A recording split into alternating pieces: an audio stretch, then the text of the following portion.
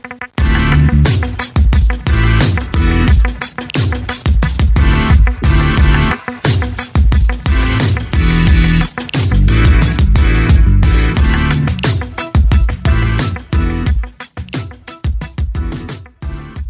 guys, welcome back to another episode of Layered Butter, the podcast. I'm Rodrigo Cockton.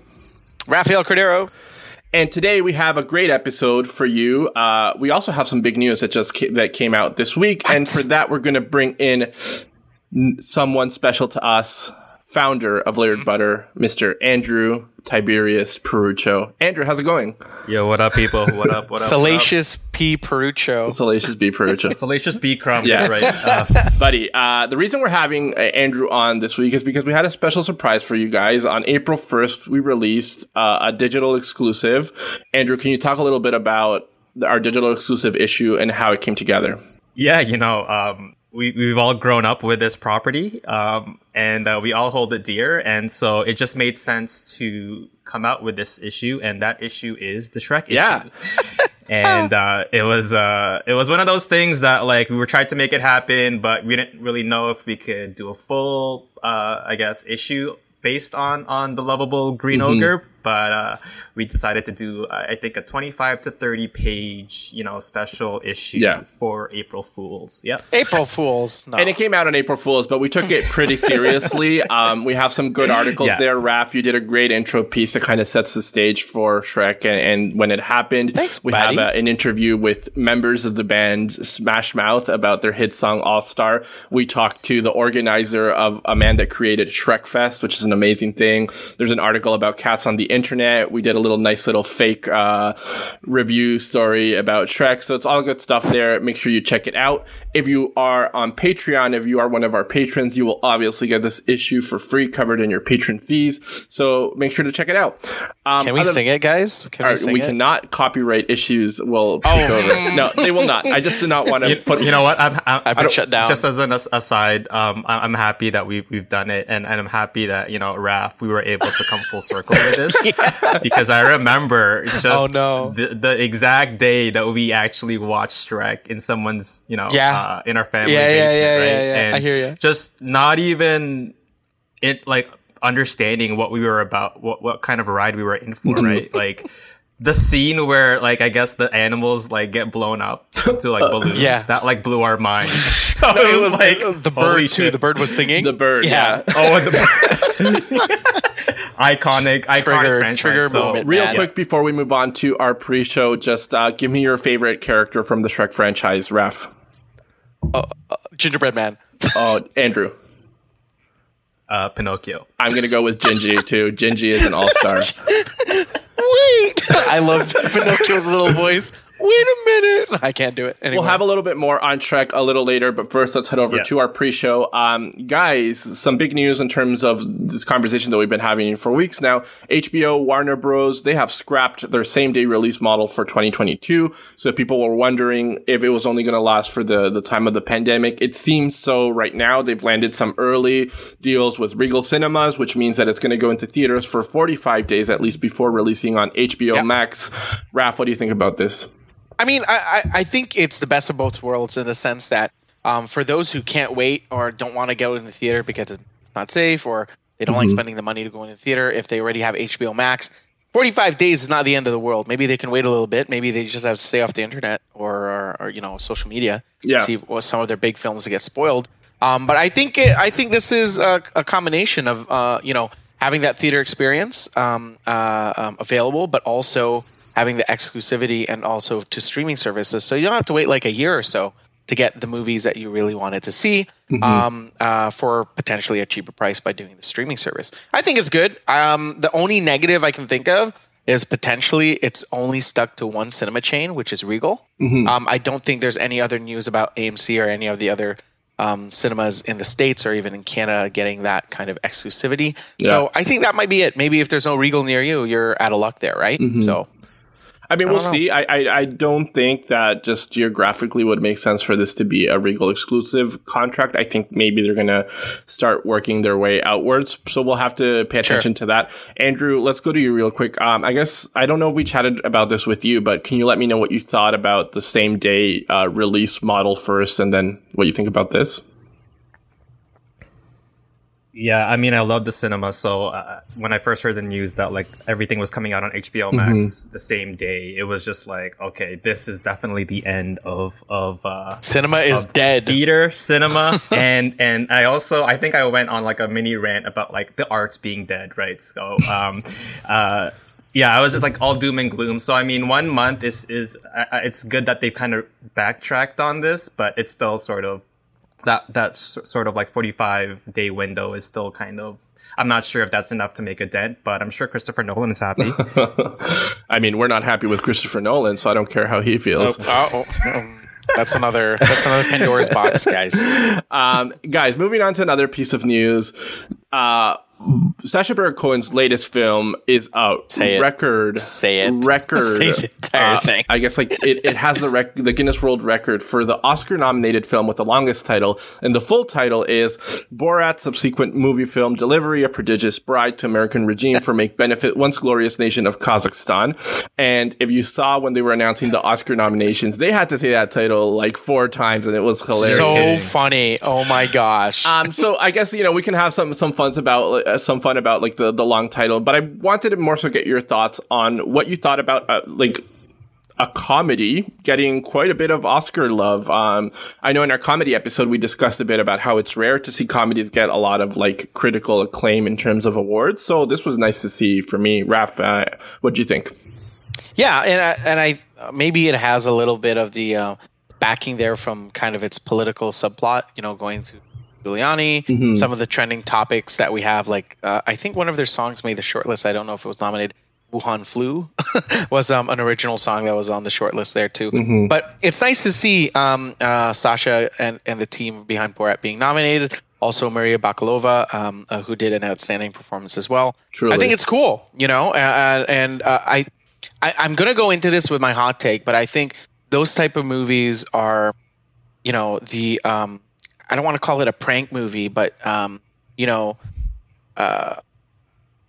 of no, but I mean bringing in a very awkward situation to talk about either the state of the world or a certain context or certain situation within a funny way or cringeworthy way is very funny, and I think it lends a lot to say about humanity and whatnot. Yeah. So, anyway, I'm going on around here, but anyway, I think it's great. Humanity is ripe for satire at this moment, is what you're saying. Oh, there you go, satire. That's the word. There we go. God, Andrew, what about you? First of all, did you see Borat? Sorry, not Borat. Borat's subsequent movie film Delivery: A Prodigious Bride to American Regime for Make Benefit Once Glorious Nation of Kazakhstan? Did you see that movie? Thanks, Priyanka Chopra. I haven't. Yeah. No, I haven't. I actually. But you haven't seen it. No, I have. I was inspired to pick up the first one because I had Amazon Prime. Well, you haven't seen the first one either?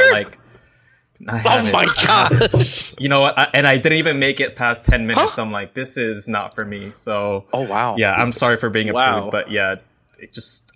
I think I tried Bruno. I mean, well, you got Bruno first, and I know it's definitely different. Sense of humor, but I will say that Bruno 100%. Is a little bit more outrageous. I find than Borat. Borat is perhaps like. A bit more relatable? A little bit more tentative with where you find your racial comfort in the way that it jokes, whereas like Bruno is more like explicitly, visually challenging, I guess I would say. Yeah. I didn't get any laughs from it, right? So I just kind of gave up on it and how about the not joke? That's like the funniest part of the movie. when he meets like a professional comedian and he's like, "Oh, can you tell me about a not joke?" And he's like, "Your pants are gray." Not. Okay, sorry. Let's get back to it. I don't think I made it that far.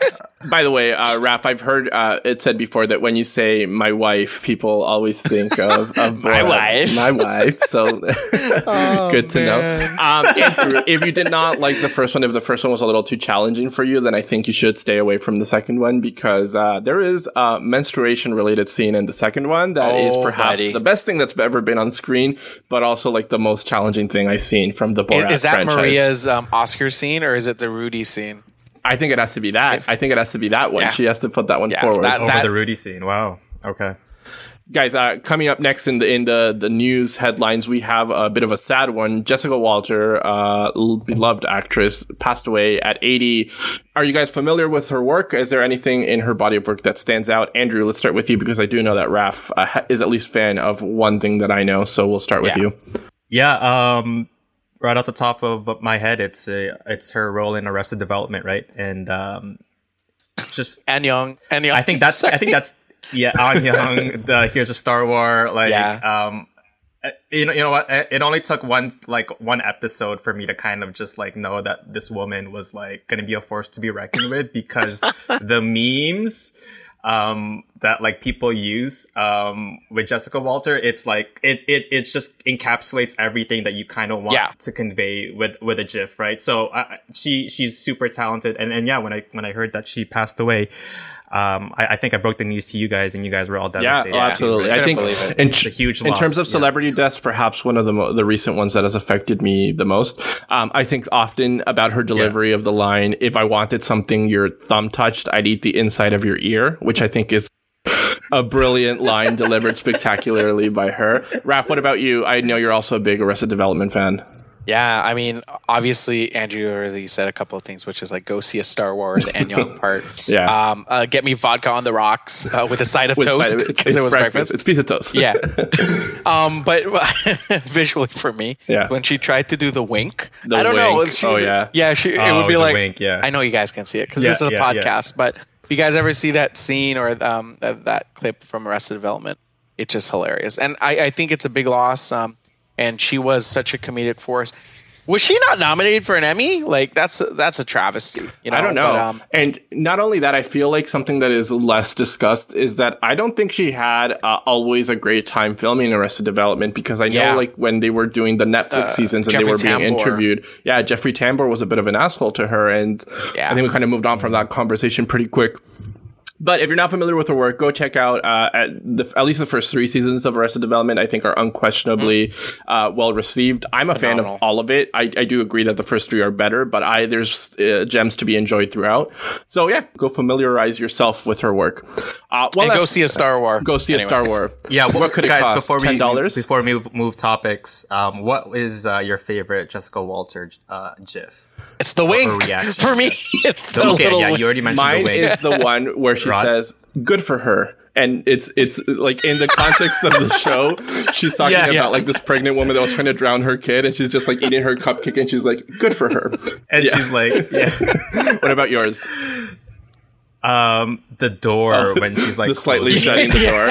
The slightly shutting of the door.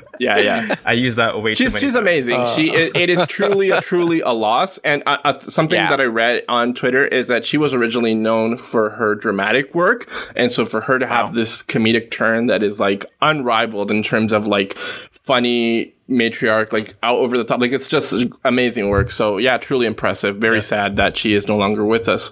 One last thing before we go to break: Obi-Wan Kenobi series cast. It was released. Any quick reactions? Let's go to our Safdie correspondent, Raph Cordero. Buddy, what's going on here? Yo, my boy Benny Safdie. I'm a huge fan of the Safdie bros. I've seen all their films. Why just one? And man, I don't know. I don't think Josh does a lot. Yeah, I don't think Josh does a lot of acting, but Benny has been in a couple of films, and he was recently in Pieces of a Woman with Vanessa Kirby, right? But I was telling Rod this. I'm like, this guy has to be like a droid or something. I can't picture him as like a rebel soldier or something. Who knows? He could be. He might pull like a General Hux kind of role, but I don't see that happening. Andrew, quick thoughts on the Obi-Wan Kenobi cast. I love how diverse it is.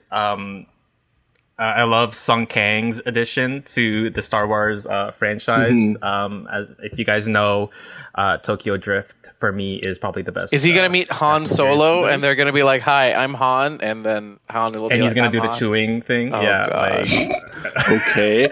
No, but right off the bat, it's I love it. I think there's definitely interesting direction that they can take this franchise, because I feel like everyone's been asking for this, right? Yeah. And the fact that they were able to bring back a lot of the characters from the prequels, I think. Joel Edgerton, Hayden, and Bonnie. Exactly. I will say one thing I was not asking for was the return of Hayden Christensen to the Star Wars universe. You don't want him to come back? No, is he playing a droid? No, because his robotic voice would land perfectly. God. Wow. Oh man. Okay, would you pick Hayden or Sam Worthington if you could recast Anakin? Because I know you last podcast. Do you think Sam would do it worse than Hayden? I don't think Sam could do worse than Hayden, to be honest. There is a movie where Hayden Christensen plays a journalist that was caught lying. Shattered Glass. Like, that is perhaps one of the worst movies I've ever seen. Okay. The only positive thing I could say about Hayden Christensen is that he's slightly better than Jake Lloyd, who I think is one of the most abysmal actors in the Star Wars universe. Okay, but also he was a kid. Come on. Yeah, and here's the thing: kid actors are not great. This is just a thing. Hot take. Let's go. For sure, with few exceptions. So I'm not so surprised that Jake wasn't great. They needed to bring Hayden back, because didn't they like retcon him into the Return of the Jedi Ghost? But isn't he Darth Vader at the end of Clone Wars, or am I wrong when he's yelling out "No"? Wait, Clone Wars? Oh, no. But when you see the spirit, though, remember at the end of Return of the Jedi, they added him at the re-release, the blue ghost. Yeah. Oh, sorry. Yeah, they retconned him. Wait, where is this not set in the time between Revenge of the Sith and New Hope?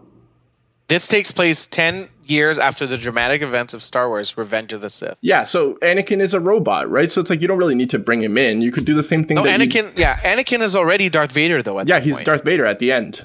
Oh, I see what you mean. He got burned up, so you don't need to bring him. He's not like he's physically, like, you don't need to show his face. And is he lending his voice? I see.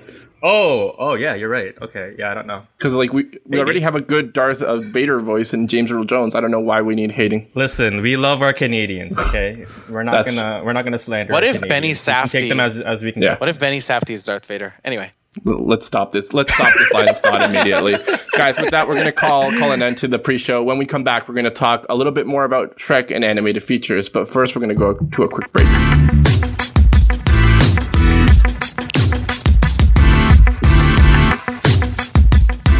Layered Butter is brought to you by Ola Translation, the leading Spanish to English translation agency. Pop quiz, Raph. How do you say layered butter in Spanish? Le layered butter. That's probably the French way to say it. The Hispanic population is one of the fastest growing audiences in North America. So if you want your product to be found, it's time to reach them the right way. And you can do that with the help of Ola Translation. Raph, guess what? What? Layered Butter listeners can get 5% off all services by using our special code. And that code is... Butter! That's right, butter. So go out there and reach your customers in Spanish with the help of Ola Translation.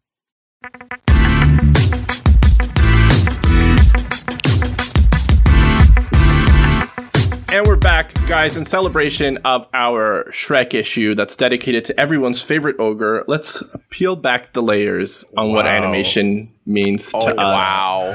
Really? Okay, that's fine. I'll take it. I'm going to start easy. I'm going to start with an easy question. What is your favorite animated film? Let's start with our guest this week, Andrew Perucho. What's your favorite animated film? This one's a tough one. And, it used to be a couple films. So I used to hold Lion King near and dear to my heart as I grew up. But then I just kind of kept watching it over and over again, and it kind of just killed the vibe for me. So I got tired of it. I decided to, be a contrarian and chose Beauty and the Beast. But after, my tastes have changed. So now I think Sleeping Beauty 1959 is probably, in terms of like my favorite, I think I'll never tire of that movie. Just in terms of like how different it looks from your normal Disney movie. Just the the backgrounds of Ivan Earl, and just how dark it gets as a Disney movie. I think there has never been a villain as intense and as scary as Maleficent, right? And just the whole like gothic sort of fairy tale vibe. I love it. And then they came out with Maleficent and completely killed the vibe. So thanks, Disney. Every story has two sides or whatever. Or there's always another side to the story. Whatever the tagline was for that movie. Raph, what about you? What's your favorite animated film?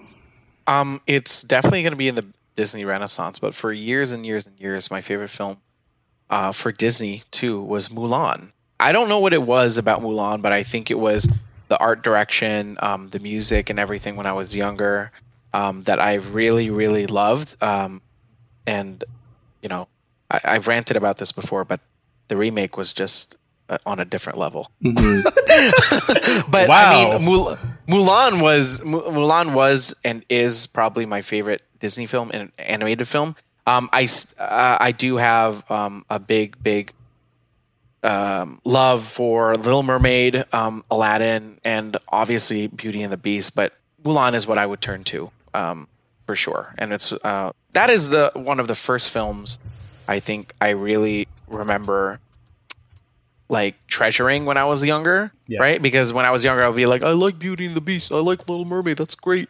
But Mulan, I'll be like, I really want to watch Mulan again. Mm-hmm. You know, I really enjoyed it. So a lot of it is nostalgia, but it's beautiful. Yeah, it's a great film. I think mine is definitely Lion King. I'm a big fan of animals. There's a big storyline with dads. I was raised by a single dad, and just, you know, it's obviously based on very strong material, like it's Shakespearean by design. So there's nothing but good things. You know, if you get me drunk enough, I will belt out. I just can't wait to be king at any given time. Huge fan. Can't complain about that movie. Cool. Guys, how about Tarzan? Sorry, okay. Love Tarzan. Tarzan is good. I don't think it's as strong at Phil Collins. That soundtrack, just you'll be in my heart. Whatever. I think that was slightly offbeat, which is, I guess, a little bit more. Anyway. Oh, before you know what you mentioned Tarzan, I have to do an aside here. What was that? An aside. Okay. When I was 12, or whenever this movie came out, I had the choice between. My mom took me to see a movie, and it was either going to be Tarzan or Austin Powers. And oh my god, I didn't know what Austin Powers was, so we were super close to picking Austin Powers, and we chose Tarzan instead. So you can only imagine what that Andrew would have been a like. Totally different child at that point. Yeah, because we were like, Austin Powers, does he have like, you know, magical powers? Like, yeah. Yeah, Tarzan is great.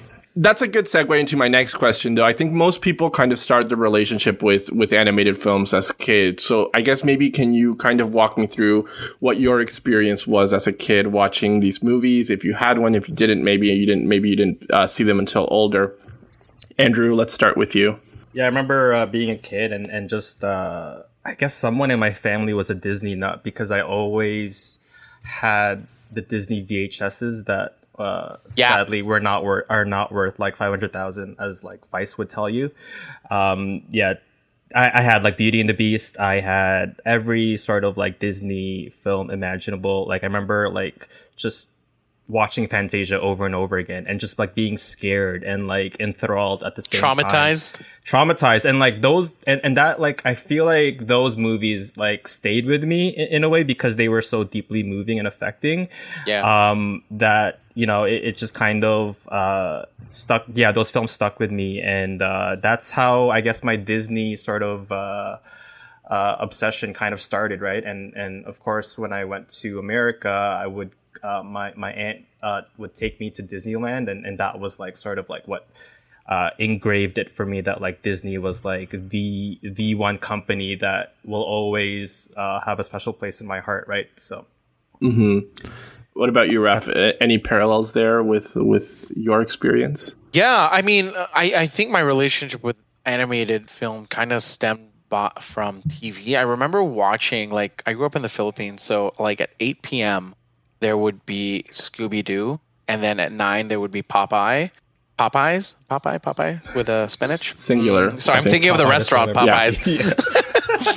The non-chicken and then Popeye. I remember, and then I remember going to bed when I was very young. And then the first movie I clearly remember watching in a movie theater was The Little Mermaid. And it was like a field trip or something, and maybe I was like 5 or 4, I don't know. But you know, going back to it, Disney films were the ones that really was ingrained in my childhood. Very similar to what Andrew said. You know, it's what we grew up with, and it's the films that our parents knew and loved, because these were stories that they probably knew before too, right? They're adaptations of other stories. And, you know, it stuck with us. And not to mention they're musicals too, or a majority of them are musicals. So it's very easy to build that relationship in visuals, but also in through the audio. And then, you know, you relate that to your childhood growing up. I remember watching Hunchback of Notre Dame. And when Frollo shows up and the music started building and everything, that thing was scary, man. Like, I mean, it's traumatizing a child. There's some scenes in that movie that are just, wow, I can't believe. Yeah. And I remember because I watched a Hunchback like in a theater or something, or at home, whatnot. And then I remember my parents and I went to IKEA, and then in IKEA, there's this little play place where you get to hang out while the parents go, you know, shop. Me and my brother Franco were there. And I remember seeing Hunchback of Notre Dame there being played in front of the kids, and I was like, I knew what was going to happen. I think mentally some of these kids had no idea what was going on, but it's a really dark movie. But anyway, those are kind of my tidbits from my childhood. I think to me, when I think about like childhood and watching these Disney movies, what comes to mind is kind of this similar arc that they all have, where it's like very emotional, and there's always like this one moment that is just like very, very sad, and often dealing with the concept like death. And I remember every year seeing one of these and knowing that this was going to happen at some point, and feeling very emotional about watching these scenes, to the point where I felt like I wanted to cry. And as a kid, I felt a lot more ashamed about the concept of crying. So I would try my best to like swallow and like hold in like this tears, and feeling like it was the loudest gulp, or like, you know, like everybody was dead silent and they could hear me trying to fight back this inherent sadness. And I think I'm imagining that this is a similar experience to other people around the world. Like, I do think it's interesting that as a movie intended for kids, it has more emotions than just the concept of happiness. Like, it deals with a little bit of sadness. It deals with a little bit of anger sometimes. And I think, I don't know that every message that Disney wanted to put out there landed well, especially looking at it now through today's lens. But I do think the concept of having a more complex conversation with kids about these things is important, and helped by movies like the Disney animated films that we grew up with. Hey, shout out to Rugrats and Rugrats in Paris. I remember watching those in theaters. Sorry, I'm in space right now. but those films, I remember watching in theaters. And then there was a scene where Chucky looks out the window, because Chucky's dad is a single dad. And then I think he sees his future mom in the clouds. Yeah. Damn. Anyway, that was an aside. Yeah. No, that's fair. And I think it's interesting, right? That it's like, I don't ever recall necessarily having a conversation about death with my dad, but I do remember watching movies that had death because of Disney, and like understanding that it was meant to feel sad, that you were meant to feel sad, but that you could, I guess, kind of grow from that moment and still find meaning beyond that. I'm specifically talking about The Lion King, I guess. And I know that it wasn't just me. I remember also watching, like, when it was 25 years or something that this movie came out, it went back to theaters. I went to see it, and the kid in front of me asked during that moment, it's like, Mom, why isn't the dad moving? And why isn't the lion moving? And it was like Mufasa just getting trampled. And so, I don't know. It's interesting to me. You bring up a good point. Yeah. To present Disney those. Disney basically kind of brings these concepts to kids, and it's up to whether or not the parents want to engage in that, right? Because, this is probably the first time that kid probably saw something dark, or something, you know, or like the concept of death, right? And in a way, Disney kind of just engages or enables that conversation to happen, and it's a powerful thing, because that basically is fueled by cinema, right? It like to be human is to feel, right? So cinema gets that out of people, and it's whether or not how you interact with it. So. To be human is to feel. Look at that, bruh. Yeah, for sure. And I think that's what a good movie does, right? It makes you feel, it makes you think.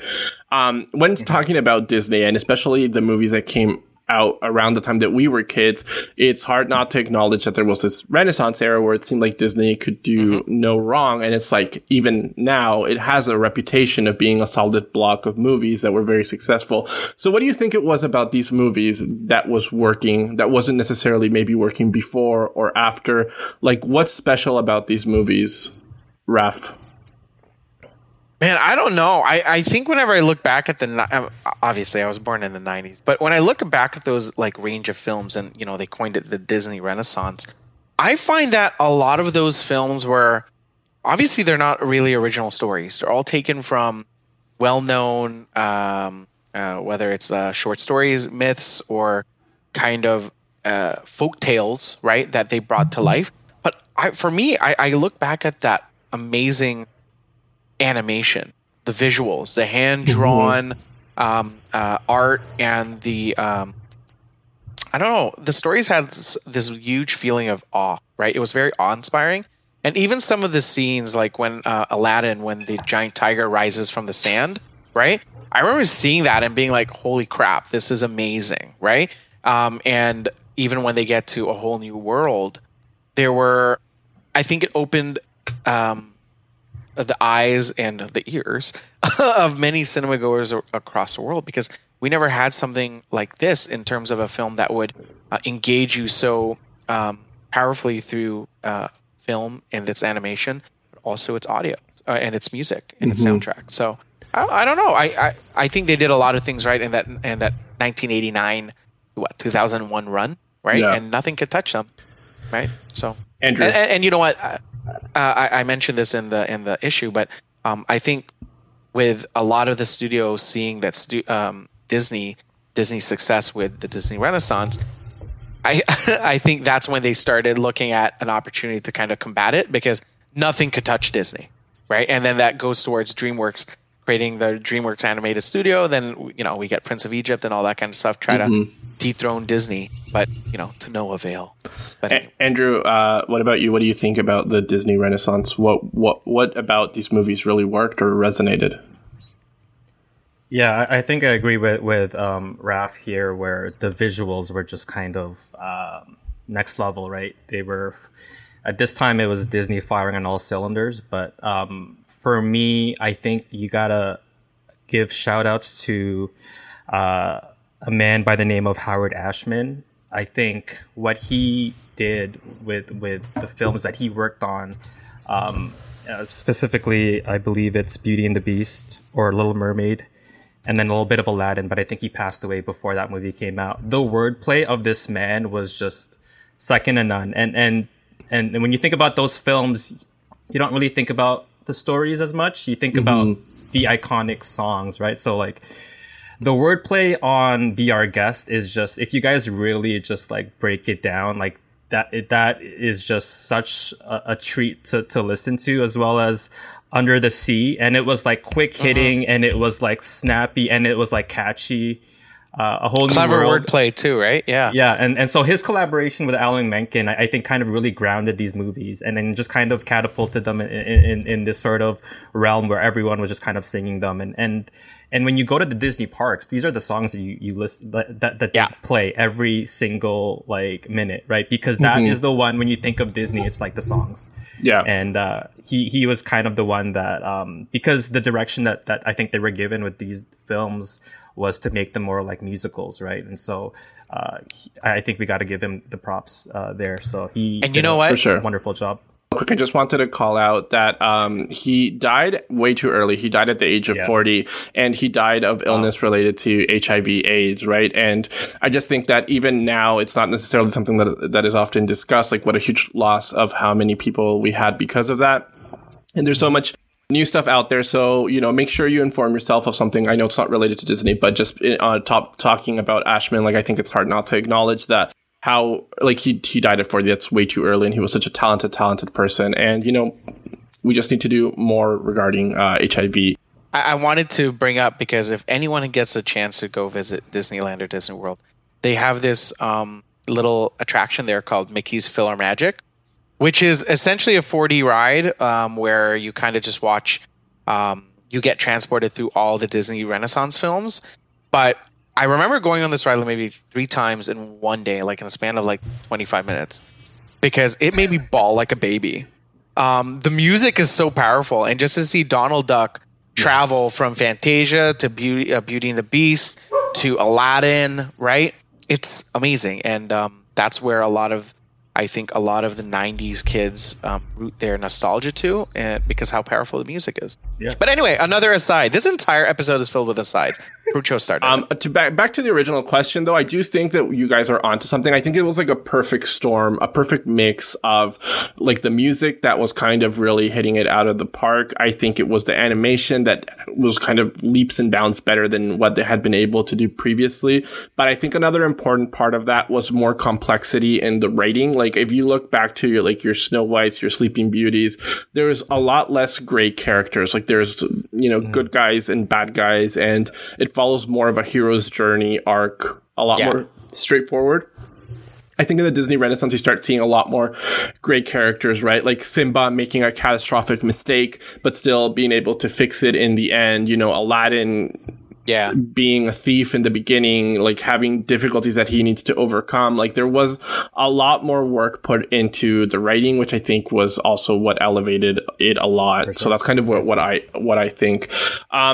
Moving away from Disney for a little bit, Disney is obviously not the only name in the game when it comes to animation. So what other features come to mind? Andrew, what about you? What other animated features outside of the Disney world do you think of? Outside of Disney World, Land Before Time, and I think it was by Universal. That hit me really hard because I love real big Littlefoot fan. Littlefoot, Star Tree, whatever. A Sarah Stan. Petrie, whatever that thing. Petrie. Whatever that thing. No, I was just saying whatever the star fruit or whatever he was like trying to get in the way that. Oh, okay. Nostalgia running through my veins right now. Okay, so this was the perfect film for me growing up because I love dinosaurs. I love like Mighty Morphin Power Rangers and just seeing like I guess these dinosaurs just kind of like come to life before Jurassic Park was like was like amazing to me. But it also like hit on like another like it almost impacted me like Lion King when the Littlefoot's mom died. Like that hit me like a ton of bricks because there's that one scene where he's looking for his mom and it's like it ends up being like a mountain or like just like a rock and he's just sobbing his eyes out. So yeah, like of course all these I go back to all these movies that traumatized me as a kid and that was another one that I remember. And of course because doing Ghibli last month, I decided to, watch all the movies and, shame on me for like, thinking sleeping on those. Like Disney, sleeping on Ghibli because like, I thought like, of course, like, as I mentioned, like I swore by Disney growing up and, like I was just after seeing all these Ghibli movies, I was just like enthralled, and I could not believe that I went almost 32 years of my life not having seen one, right? Because I just thought it was just too hard to comprehend. But they're great movies. For sure. There's just so much layers, if we're talking layers. Oh, gosh. Like an onion. There's so much layers. And it's not like a hero's journey. Like, it very much is, but, like, there's a lot of... It's a lot more intricate, and there's a lot more agency, and the journey is not from A to B. It's very much, like, all over the place, but it's great. Yeah. I mean, you can tell that it's informed by a different way of thinking, right? Like, it's not like we are accustomed to something and it kind of challenges that paradigm that we have. Raph, what about you? What are some other animated features that you think of outside of the Disney World? I was thinking of... It's funny because while you guys were talking, I was like, oh, yeah, I remember the Brave Little Toaster because that was traumatizing to me. Yeah. Then I realized that is owned by Disney. I didn't even know. Yeah, is it? Yeah. Yeah. They own it. Which was insane to me, so I didn't realize. What's the traumatizing scene in that movie? Buddy, there was something with a lamp. They get left behind, first of all, don't they? Like, it's like they're voyaging because they were left behind. I think I was traumatized because one of the appliances were like a lamp, and they kept turning on and off. I'm like, it's dead, it's alive, it's dead, it's alive. So Toy Story before Toy Story. Yeah, man. Like I think the Brave Little Toaster was one that really I remember watching. Yeah. Obviously, All Dogs Go to Heaven and Balto and those kind of films. But how about the Prince of Egypt? Yeah. Like, I mean, I know we're segueing into like DreamWorks because some of the DreamWorks films were really, really good. And wait, is Emperor's New Groove Pixar? Oh God, I'm now No, that's Disney. Yeah. Throw me off a cliff. Really? Yeah. Oh, Disney owns everything. But Ants, I remember watching Ants, which is their version of Bug's Life, right? Yeah. A little bit more adult, and they were kind of funny looking too. Ants were like scary to me. But yeah, Brave Little Toaster, and I think Prince of Egypt was can you wax poetic about Prince of Egypt? Because I can. I think Prince of Egypt is perhaps the best non-Disney animated film there is. I think Deliver Us is like a top tier song. The fact that it involved Hans Zimmer in the scoring of this movie. That poster, guys. Mariah that poster. Carey, The poster. My only, I guess, complaint is because I was raised, I guess, Christian. Like, I know that there's more context to the story before and after. So when I watch it, it feels incomplete to me. Gotcha. It's like, I want to know, like, I want to continue the story that I know, but that was always my thing. But it's like, I think that movie is phenomenal. I think like the racing around Egypt looks great. Like the building the pyramids in the beginning during plagues. Deliver Us. Like, the plagues. The song with the plagues. Oh my God. And Ramses. How scary was Ramses? Yeah. He was such a... Was it I Ralph loved it. Fiennes? Who was, Yeah, man. It was him. And Val Kilmer playing Moses. Your girl Michelle Pfeiffer is in the cast too. Yeah, Really? you're right. Yeah. It's the wife. It's Moses' wife. Yeah. Okay, I stand this movie so hard. Zipporah. I stand this movie so hard. No, it's a great movie. I think that one stands out. And also, of course, the man of the hour, Shrek, I think is also like I would say underrated, but I think it is rated well appropriately, right? It's like people like, and I think a lot of the credit of Shrek should go to Mike Myers, who is hilarious, and the choice of making the ogre slightly, I guess, is he Scottish, is just like absolutely inspired. Yeah, Scottish accent. I can't imagine I can't imagine it any other way. I mean, just like I think also it's one of the first movies that stood out to me in terms of voice acting. Like, I don't think. Like, if you think like a movie like Lion King, like I don't know that Matthew Broderick to me is as namey as like Eddie Murphy or like, like Mike Myers or Cameron Diaz, right? Like, or Sarah Gilbert, I think is that the Melissa Gilbert? The whoever plays Nala, like that's kind of almost like an unknown person, right? So it's like, I think that also kind of I didn't even know. I'm sorry. It's I know her face. It's like the mom from One Tree Hill, but I don't remember her name. It's like one variation of the names that I've said. Anyways, but it's like, I think that they kind of changed that line of thinking into casting some big names to bring people in. Yeah. But like good voice actors, right? Like nice distinguishable voices. So I think that was excellent too. Yeah. So those are kind of some of the ones that stand out for me. I want to talk about something that may be a bit #controversial yet brave. I want to talk about the transition that many animation studios have been doing from hand-drawn animation to kind of digital rendering animation. Andrew, I know you have a lot of thoughts on this, and I think they're going to land a little bit more negative than where I am. So I want to start with you, and then we can kind of go take the conversation from there. How do you feel about, I guess, kind of this distancing from hand-drawn animation? Yeah, this is a lot to unpack here, so I'm going to do my best in under 2 minutes. Growing up, obviously, I would prefer the Disney that does, hand-drawn animation. And just because I think that's where most of their quality work has stemmed from. Mm-hmm. And it's easy to say that, it's easy to use the technology as a scapegoat, as them being lazy and being out of touch with their, I guess, their roots. But I just think because how fast they're churning out these movies with the tech, they're not spending nearly enough time developing these stories to a point where, it was more risky, like with a movie like Beauty and the Beast, where a lot of money was being poured into not only the animation, but also like everything else around it, right? But with the tech, I with the Disney movies nowadays, I think they're just churning it out as much as possible without really the stories they're great, but I don't think they're as memorable as the older animated titles. I think there's something that gets lost in translation there. I don't know, maybe they're just following the almighty dollar, right? And there really isn't someone like Walt or a visionary there that is like, But would you say your preference to old school style is because you grew up watching the old school style stuff?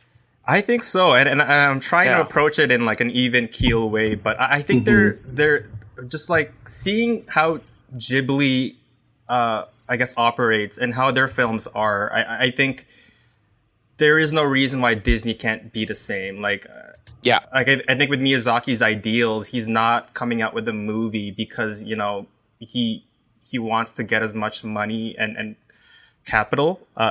His ideals are very much like rooted in like, I need to tell a story. Let's do the story right first, and then the animation and everything else will follow after. I just think that Disney now is known for, when you think of Disney, you think of like Lucasfilm, you think of Star Wars, you think of Marvel. Like they are not priding themselves in their animated, I guess, like. Man, it's a monopoly of a company. Yeah, and I don't know. Maybe they don't. I don't know. Maybe their just ideals have changed, right? But I might be clouded in nostalgia too. But I just feel like if you were to do like a Super Smash Brothers competition and you do like the lineup of like the old Disney Renaissance with like, I guess like the Tangled and the Frozens, like I feel like I'd still lean to more of the Renaissance. The Renaissance. Yeah. But I don't know. Maybe I'm just, an old guy that's like, yelling at the clouds. I think so. Man, I'm with you. I think that's kind of true, because I would say, to the point where you're saying with Frozen, I think Frozen, Moana, Tangled, like they are resonating with the young audience in the same way that other movies resonated with you. I would say also the story, like the written story of it is dealing with the same complexities there. I mean, I think specifically about the animation. Mm-hmm. It's like, I guess the difference in our opinions here comes more so from, I never think that they were not money driven. Like I don't think that they were ever like more romantic about their ideals than they are now. Mm-hmm. I just think that there's still probably artists in different fields that it's like, I think there are people out there that are very proud of the artistry that they're able to achieve with this kind of like new 3D rendering that they were not able to achieve in like a hand-drawn style, right?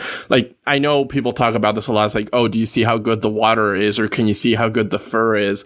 And it's like, even when you're talking about video games, like these are features that really stand out to people, right? And I think for the people that are creating this behind the scenes, they are probably just as proud of the work that they're able to do digitally than previously hand-drawn animators would have been there, right? So I think it is fair. I think there's a little bit of sadness in us to see a trend of our youth become a little bit obsolete.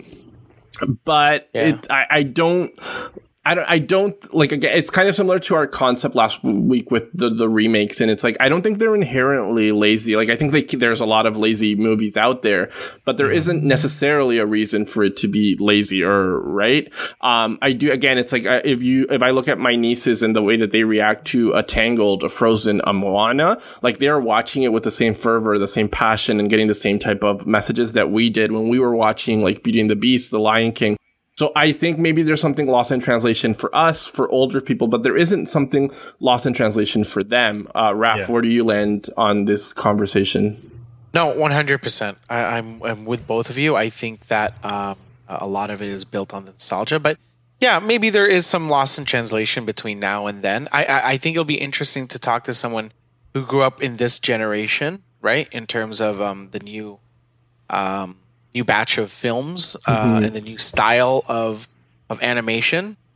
Let's say someone who's more exposed to Laika, like the production company who does Kubo and the Two Strings. Yeah. Box Trolls, Paranorman. Exactly, right? Those guys versus maybe the Disney Renaissance, or even versus the new computer-generated stuff as of today, right? I think I think it'll be interesting to know which one do they prefer. My gut is telling me they're still going to stick with the Renaissance because of how the music is. But I could be wrong, and I'm just a '90s kid. I don't think a lot of them are even seeing like a lot of the Renaissance stuff. I was going to say, they're not growing up with it, right? Yeah. So they're watching a lot of new stuff. Maybe their parents just don't show them that stuff. Well, it's like, did your parents go back and show you Snow White or whatever, right? Like they just my mom bought the Snow White DVD. I remember. Well, I would say, okay, but more so the average kid, I feel like of our age was just watching what was contemporary to that moment, right? Sure. I think that's kind of true of where kids are today too. I think like one thing of the new really, really live action digital remakes that I feel like is completely absent and confusing to me is the lack of the musical element that we were talking about in the Renaissance, which has carried through to many of their kind of digital. Like if you look at Moana, Frozen, Tangled, they have strong musical elements to it, right? Yeah. And it's like, and then you look at like the new Mulan that they did, and it's like completely absent. And that's kind of weird. That strikes me as odd that they want to step away from that. Or even Raya and the dragon that we saw recently. Was that Disney or was that that's Disney. Pixar? It's Disney. So that one has no musical moment, and that strikes me as really odd because I don't understand what the benefit would be from stepping away from that. Right. Yeah. So, some things to adapt to, I think, at the end of the day. One last... Guys, sorry, I wanted to mention... Oh, my God. Go ahead. Sorry. You and your asides to this episode. No, you know what? Because I keep Googling while we're talking. Final Fantasy, The Spirits Within. Yo, Advent Children, though, is let's talk about Advent fire. Children. Bruh. Again, nostalgia, because we grew up with Final Fantasy, so it's nice to see all that on screen. Yeah. But I remember when Spirits Within came out, and I was such a big hype beast. I was like, oh my gosh, Final Pokemon Fantasy, the first Final movie? Fantasy. Pokemon the But first no, movie? but this is the part about Final Fantasy. I was like, there's going to be Final Fantasy, there's going to be Chocobos and all the fantasy stuff. It's a freaking like science fiction weird alien movie, and my parents were like, "What is this?" And I was like, "What is this?" So wait, you took your parents took you? No, to go I see asked my this? parents to get it for me, and we rented it from Blockbuster? Blockbuster or something. Wow. But I wasn't. Yeah, it's not based on the game, right? Like no, man, it's based on. It's like a Alien fantasy almost, like a Ridley Scott sort of God, I was- science fiction vibe. I don't know. I was in space. I haven't Still seen am. it, but anyway, okay. no more asides. I'm done. I haven't seen it. I can't comment on Don't. that one. Another really important question I want to ask. Do you guys feel that animated movies today are hitting you in the same way that they hit when you were young? And if not, do you think something has changed in animation or something has changed in you? Andrew. Damn. Yeah, I think I've grown like jaded as I've grown up, and maybe like to your point last question, it was like your nieces are seeing these movies and just being exposed to a lot of these movies and just kind of taking it as they go, right? Whereas I know for me, when I'm watching these movies, I know that's not real life. That's not how life usually works out. And I'm taking a lot of that with a grain of salt. So as much as, I'd like to, enjoy myself, there is that, I guess, like, part of me that like always takes a step back and like, wait, that wouldn't have happened. And so of course, like the whole, I kind of like look at the story with like a lens, and then that kind of affects my viewing experience. And of course, because I watch these movies, all the Disney movies, I tend to compare them, and that's not fair, of course. So yeah, I think it's definitely easy to be jaded and watching these movies, and I think it'll affect your experience for sure. Raph, what about you? Yeah, man. I there are some movies that still hit me, and I think of the simple films like it's a short film, but Disney's Paperman, right? Something as simple like that, I got me. But also, I'm a sentimental fool, so whenever I see something like that, I'm already like crying like a baby. Yeah. But I think I remember watching the first Frozen movie in theaters, and I was thinking, okay, this will be just a regular run of the mill Disney film that's coming out. And then when the first sequence came on, it gave me a lot of vibes of the old Lion King and the old Disney Renaissance because of the implementation of the music and how powerful it was mixed with the images and the storyline. And when You Want to Build a Snowman came on, sorry, I'm in a different universe. Yeah. Crying. Yeah. But yeah, as I got older, I think it's still hitting me as it was when I was a kid, but maybe in a more emotional level. Whereas when I was a kid, I was like, wow, this is great. Yeah. But now it's like, my heartstrings. Yeah, I think, like, to me, the main difference of how I view it now versus how I viewed it as a kid is I was able to let go a lot more as a kid. Like, I think I saw something and I just took it for what it was in that moment. And now as an adult, I'm always like, well, what's the writing like? What are the directing choices that are happening here?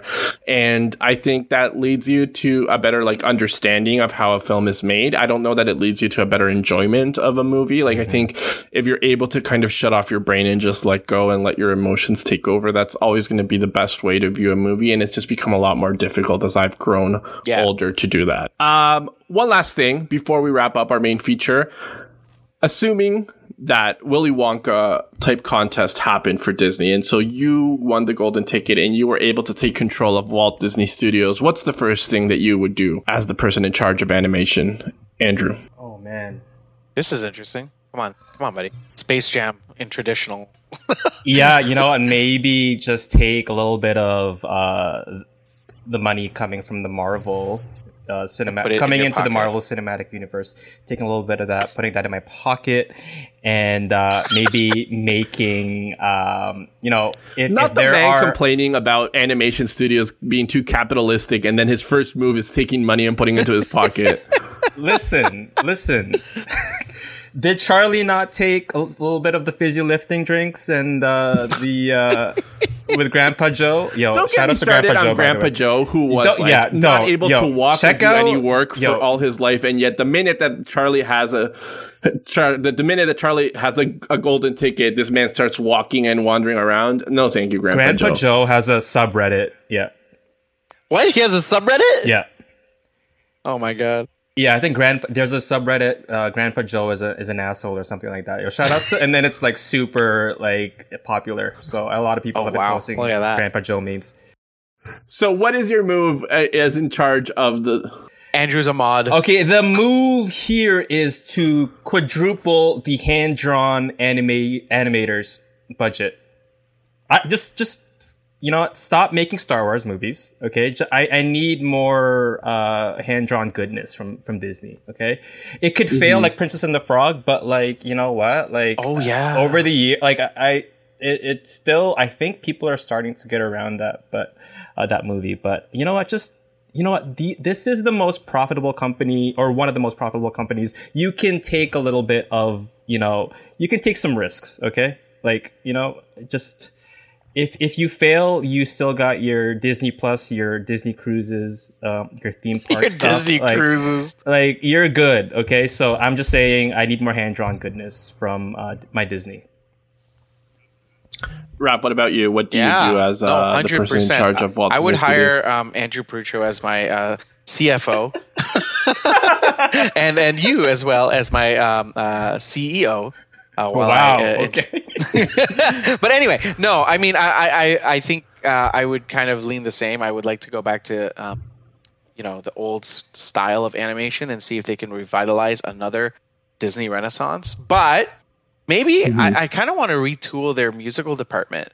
Okay, would you cast Lin-Manuel Miranda? No, listen. My last hot take was that this guy's overexposed. Yeah. So the dude needs to go back and write another play after 10 years, and I'll be happy with that. No, but I think maybe if they forego a lot of their pop artists that they're doing to do some of the music and go traditional, maybe a bit more Broadway style. I don't know, like Bobby Lopez and Kristen Anderson. I think husband and wife team who did Book of Mormon.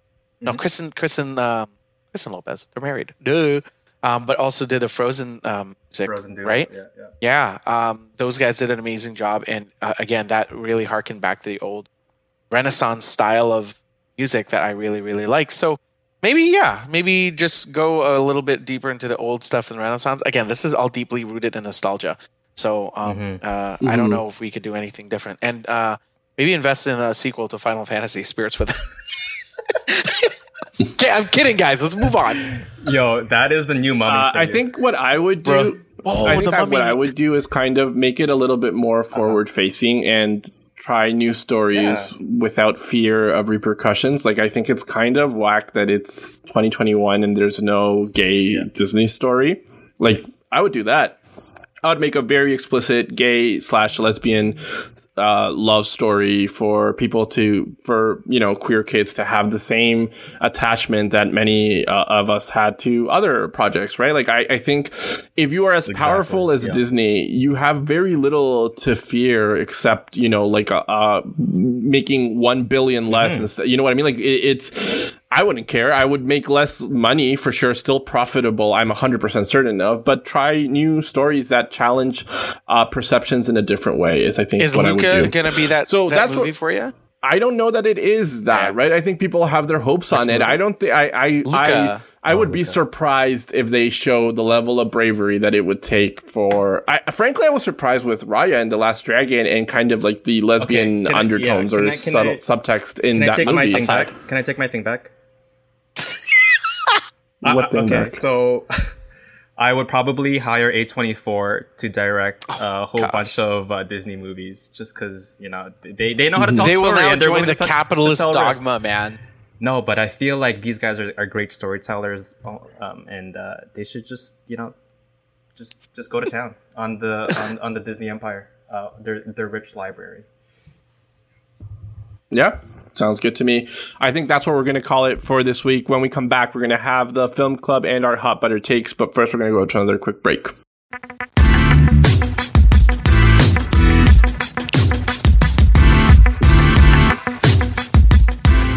Raph, do you know what I'm a big advocate of?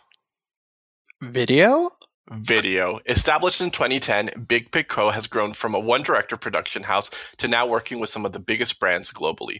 Above all else, Big Pig aims to produce work that is engaging, different, interesting, and essentially not boring. Raph, I think those are 4 words that I would use to describe you. Engaging, different, interesting, not boring. I love it. Yeah, there we go. You know what? Big Pig Co. wanted to make content that people were clicking on because of the way that it was presented. And one of the reasons Big Pig was started was because they felt they could create content that wasn't traditional and therefore provided more value to their customers. So if you want videos, what do you want, Raph? You want Big Pig Co. Let's go!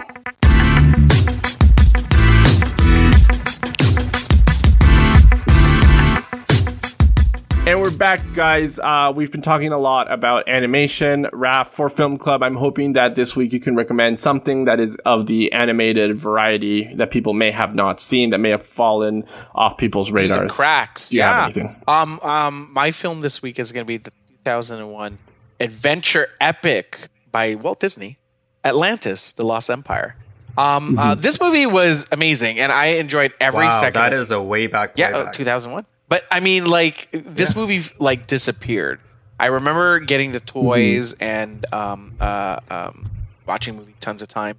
But it's essentially an animated film. A bunch of adventurers who discover that Atlantis, the mythical city, is real, and they decide to go after it and go exploring. And they had this entire language created, like the Atlanteans, their cool vehicles, and their magic and powers.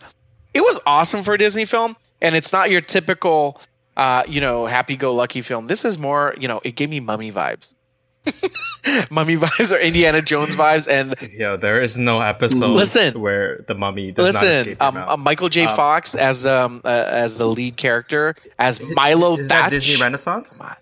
Yeah. Like, how cool is that name? Is that Disney Renaissance or no? No, I think it's too late. I don't think so. Part of it? No, but that you bring that up, since you bring that up, there's a style of animation that kind of came out around the 2001-ish, where we had Atlantis, where it had that kind of cell shaded style, and then also Treasure Planet that came out a couple years later, right? That flopped as well. All of those styles flopped. But anyway, my pick is going to be Atlantis: The Lost Empire. Check it out if you want to see something awesome. So yeah, that's my pick. Cool. That's a great pick. Thanks, buddies. On to our last part for the episode. It's time for our hot butter takes. Raph, what's on your mind this week? I watched this movie this weekend, and I totally forgot it came out, but it's called Bad Trip. And Bad Trip is a prank film like Bad Grandpa from Jackass, from the Jackass guys. But it stars Eric Andre. And I'm not sure if you guys know who Eric Andre is. Eric Andre is a comedian who does very intense and very weird style of humor in terms of his show. He has a talk show called The Eric Andre Show where he brings unsuspecting guests who have no idea who Eric Andre is. And it turns out to be this whack, interview kind of style thing. And all the guests are like, what the hell am I getting into? But anyway, my hot take is Eric Andre is kind of portrayed as his biggest asshole and kind of a really big douchebag in all of his work because of how insane that his pranks are. But I think this style of comedy is hilarious. And that's why I wanted to harken back to Borat. These kind of hidden camera comedy films or mockumentary style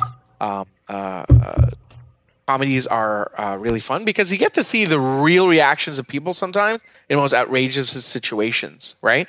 And the thing with Eric in this film is that he doesn't change his face or his look at all. It's basically Eric Andre. And since he's like a C-lister, no one could tell that that's, Johnny Knoxville or Spike Jonze or someone like that, or Bam Margera that, is known for this stuff. But my hot take is I think some of these prank films are really, really funny. And they should keep making more of them if they have a great premise / team behind it. Because I'm not talking about the YouTube guys that just like hit people for no reason, right? I'm talking about these, these filmmakers and comedians that tend to do something really, really funny, using the most outrageous of situations, especially with, Eric Andre. The first gag with him is that he starts fixing a car and then he turns completely naked in front of a guy, right? Very funny. Ha, ha, ha. Okay. So I guess we can check that one out too. I have not seen it, but I'll I give it a look. hate my life. Hey, Andrew, let's go to you. What's your hot take for this week? What is up with the latest trend of animated properties being adapted into, I guess, like live action, and they're like butchering the animated style. So like, but live action, Space Jam. Oh, I see. Detective Pikachu. It's like, why make these characters that we all know and love? Like, why make them like super realistic? Like, they all look terrifying, first of all, and just seeing the Space Jam sort of like teaser and trailer, I just know that thing is going to be hot garbage because Bugs doesn't look like Bugs. I'm not even going to get to Lola. Like, I have no thoughts on Lola. I don't know sure why you had there's thoughts like a on huge, Lola okay, know why there's a huge storm on there's a huge shitstorm on that. But I just want if I want to watch Looney Tunes, I want to see the Looney Tunes that I grew up with, right? I don't want to see them like with the redesign. I don't know, maybe I'm just being an old man again, but yeah, I'm not a big fan of it. Like, I feel like the classic Who Framed Roger Rabbit worked because, like, it was such a cool visual thing to see cartoons and I guess real people or real actors kind of like interacting with one another, right? Now it's all just CGI garbage. So I don't know. I'm not a big fan of where Hollywood's taking that trend. So there you go. On my end, I have a little message, I guess, for Disney. Disney is struggling right now because they don't know what to do about Death on the Nile.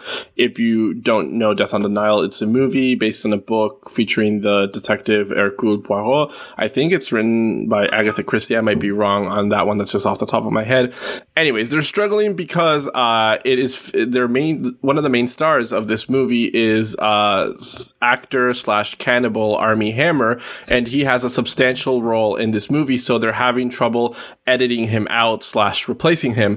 And also because this movie features so many other stars, it's like of the mystery movie genre, which has like a lot of people playing bit characters, like where you suspect that any of them could be exactly. So they have a lot of other stars attached to this movie. They don't want to just kind of, chuck it and not throw it into theaters. My hot take is that Disney should go ahead and put it into theaters and just acknowledge that Armie Hammer has serious allegations and that they're not going to work with him if that's how they feel, right? I think they need to stop being so worried about being canceled or about backlash. I think the backlash comes from this kind of equivocating, wishy-washy. Like, do you care that Armie Hammer is a cannibal / abuser, or do you not? Like, I think if your position is that you do care, say that. Say that, okay, like, obviously, when you filmed this movie, you had no way of knowing that Armie Hammer was going to have all this attached to him, right? So acknowledge that. And then if you truly believe that, don't work with him again. Still put out the movie. People will understand that. Like, I think the lack of conviction and the lack of kind of assertive decision making is where a lot of companies get in trouble. And a company with like Disney that has so much power should be able to make strong, like unequivocal decisions, right? And that is kind of where it throws me for a loop. Anyways, that's all I had for this week. Guys, if people want to find more thoughts, more of your thoughts, where can people find you? Raph, let's start with you. Rafael Cordero, or find me on Letterboxd. J. Raphael. Andrew, where can people find you? Instagram and Twitter at Hoyts Andrew. Cool. And you can find me at rcocting all over the social media platforms. That's RCOKTING. Make sure to also check out our magazine, Layered Butter, at layeredbutter.com. You can find us on Twitter at layered_butter, on Instagram at Layered Butter, and on Facebook at facebook.com/layeredbutter. Thank you guys for listening. We will catch you next week. Bye. Bye.